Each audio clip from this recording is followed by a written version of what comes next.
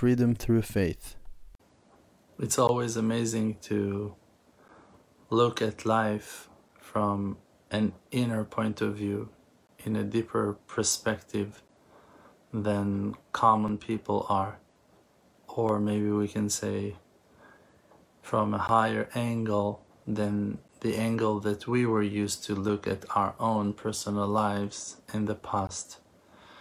Because our lives are compared to the Jacob ladder, that angels are rising up and coming down on it. Means that there is always movement in life. And it's or that the person is rising, or that, God forbid, is falling down. Now, it all depends in your mindset. You know those psychedelic pictures that you look at them and you're not so sure if the staircase is going up or if it's going down, if the angles are like dark in their edges with different shades that are confusing the eyes. Sometimes in life you can feel that you're going up, but actually you're falling fast. And sometimes in life you can feel that you're so down and so broken and so low, and that is the highest moment of your life. This is a moment of extreme growth. Something so highly and holy and divine is happening in your life that you find yourself sweating and struggling and putting so much effort. And it's only because that now is the time that you are carving your way up. And the way really to recognize your spot in that journey is only by looking deep into your soul and trying to recognize your inner own true intention, where your mind is at and where it's aimed to, because you are the rider of your holy chariot. You are the one who leads your own vehicle towards holiness with good and pure intentions and hopes and prayers and holy yearnings to Hashem and to the truth. Or, God forbid, when the person falls to sadness, depression, anger, all negative way of thinking, then he is tilting and bending his path to listen to the voice of the evil inclination of the Yetzer Hara, and by listening to him, distracting his own thoughts from the straight path that is rising up the hill and going down, God forbid, to dark places, to shallow places, to boring places of laziness and depression, anxieties and fear. So the thought is in the hand of the person to aim it according to his own will. In the mind of the person, there is only place that is enough for one thought, and that's it. You cannot have two thoughts in the same time. Like that you cannot speak two different speeches in the same time. You have the ability to say only one word at a time, and you cannot say two different words in the same time. In the same way, while you're thinking, in the lane of your thoughts, there is only one direction, one way street of flow of thoughts. So you can think only one thought. And that is a very powerful tool that was given by the Maker to us in our hands to control our thoughts through it, because it gives us the power to choose to think right. And every time that negative thoughts are crossing your mind, you can force them by thinking on a positive other thing, and to focus on that good thing and to reject the negative thought in that way. That, let's say, a sad and depressed thought came into your mind and trying to break your spirit and to lower your speed and to reject you from your hopes and your holy will to grow and to come closer to the truth and to improve by planting despair and sadness and bitterness and frustration and all kinds of dark and sad thoughts. So you should just focus your mind, aim your heart into reminding yourself of some good point, something, even a broken good point that you have, a fraction of goodness, a spark of goodness that you can think of in your life. Like, I'm still breathing, like the minimum of the minimum, but I'm alive, but I can think about Hashem. But I still have hope that if I will try to correct, I might be able to. Like, even hopeful thoughts, even thoughts that are not completely perfect, just they are aiming up by focusing your mind on those thoughts. And sometimes it requires a lot of effort to hold the thought on a positive route, but that is our mission. And if you're going to aim yourself to think in that way, the good and holy thoughts will reject the negative and impure thoughts completely. And sometimes, for an example, in the time we pray, all kinds of negative thoughts are attacking us. And the person is trying to elevate some simple requests, some simple blessings, just to say the 18 blessings of Tfilat Shmona Esrei, or to do a short Hitbodedut, a personal prayer and talking to Hashem.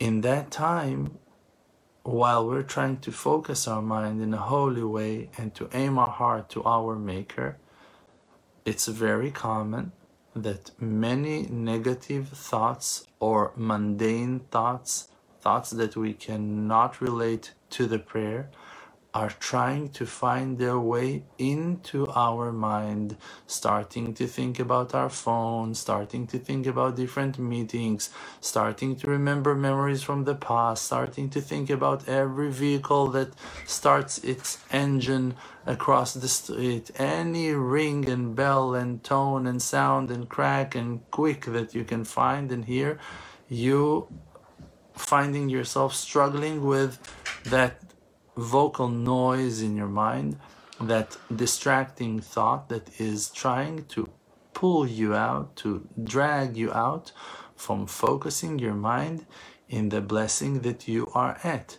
in the blessing of healing, in the blessing of salvation, in the blessing of redemption, in the request for your health, in the request for the health of a friend, of a family member.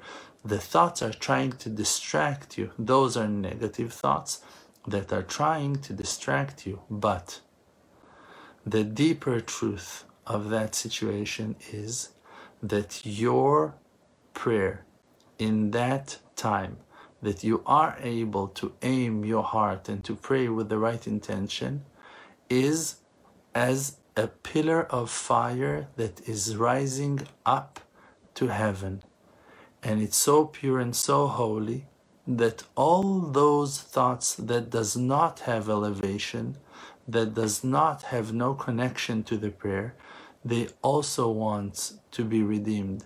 And that's why they are trying to push themselves into your path. And your way to uplift them is to bring back your mind into the simple intention of the prayer. And by that you are joining them, like joining sticks and wood into the flaming bonfire, and those physical dry wood will become fire in its process of burning and elevation. And instead of being dry wood, just simple dry sticks, it will become holy fire that is rising up the hill, up the road in the Jacob ladder, up to the heaven. So when those thoughts are trying to distract you, trying to reject you from your simple prayer, you should just put more effort into aiming the simple meaning of each word of the prayer, and sometimes even to repeat the same word over and over, רפאנו Hashem v'nerafeh, רפאנו, רפאנו, רפאנו. Say רפאנו even 1,000 times until you will feel that you really asked for complete healing. Every word that you say with the right intention is uplifting and rising sparks from ancient times, from ancient days. And therefore the tefillah, the prayer, is so important, that is rising to places that even the angels that are appointed on elevating the prayers to the crown of the King of all kings are not able to rise. And because the angels themselves that are carrying the prayers up on the road to the crown of Hashem, that is the place where the prayers are landing in the end of their rising process, flying up to heaven, on top of the crown of Hashem, because the angels that are appointed on uplifting the prayers are not able to reach to that high destiny, the crown of Hashem. What are they doing when things becomes too hot and they're not able to climb no more? They are asking from the prayers themselves to make an oath, to swear that they will complete their elevation and will land on the crown of Hashem, because the angels themselves are not able to take them there. Think about the power of your words, that when you aim your heart and words of truth that are coming from your heart are rising to the highest place of them all, they are rising even to a place that the highest angels cannot rise. Think about that greatness that you inherit by the loving kindness of our Maker to His beloved children, to the holy people who wants to connect themselves to Him.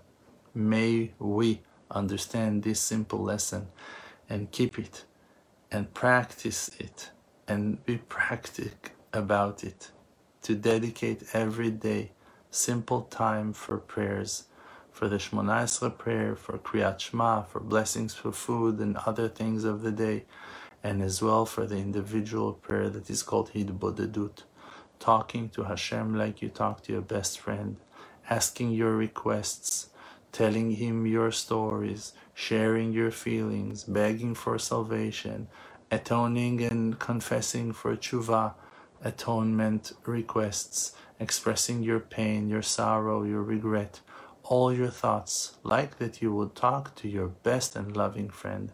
And the prayers of an honest person who will talk from the heart words of truth will surely be answered, because Hashem is close to everyone who calls Him with truth. May all our prayers be answered in no time, in our days and in the days of all our loved ones. Amen. This is Dror Moshe Kasuto. Glad you've been listening. The Emunah Project is a non-profit dedicated to producing faith-based media like this podcast. To support our work and to see all our activities, books, and services, visit emunah.com. That's EMUNAH.com. You can also connect with me on social media at Rav Dror for posts and updates. Chazak u'Baruch, strength and blessing.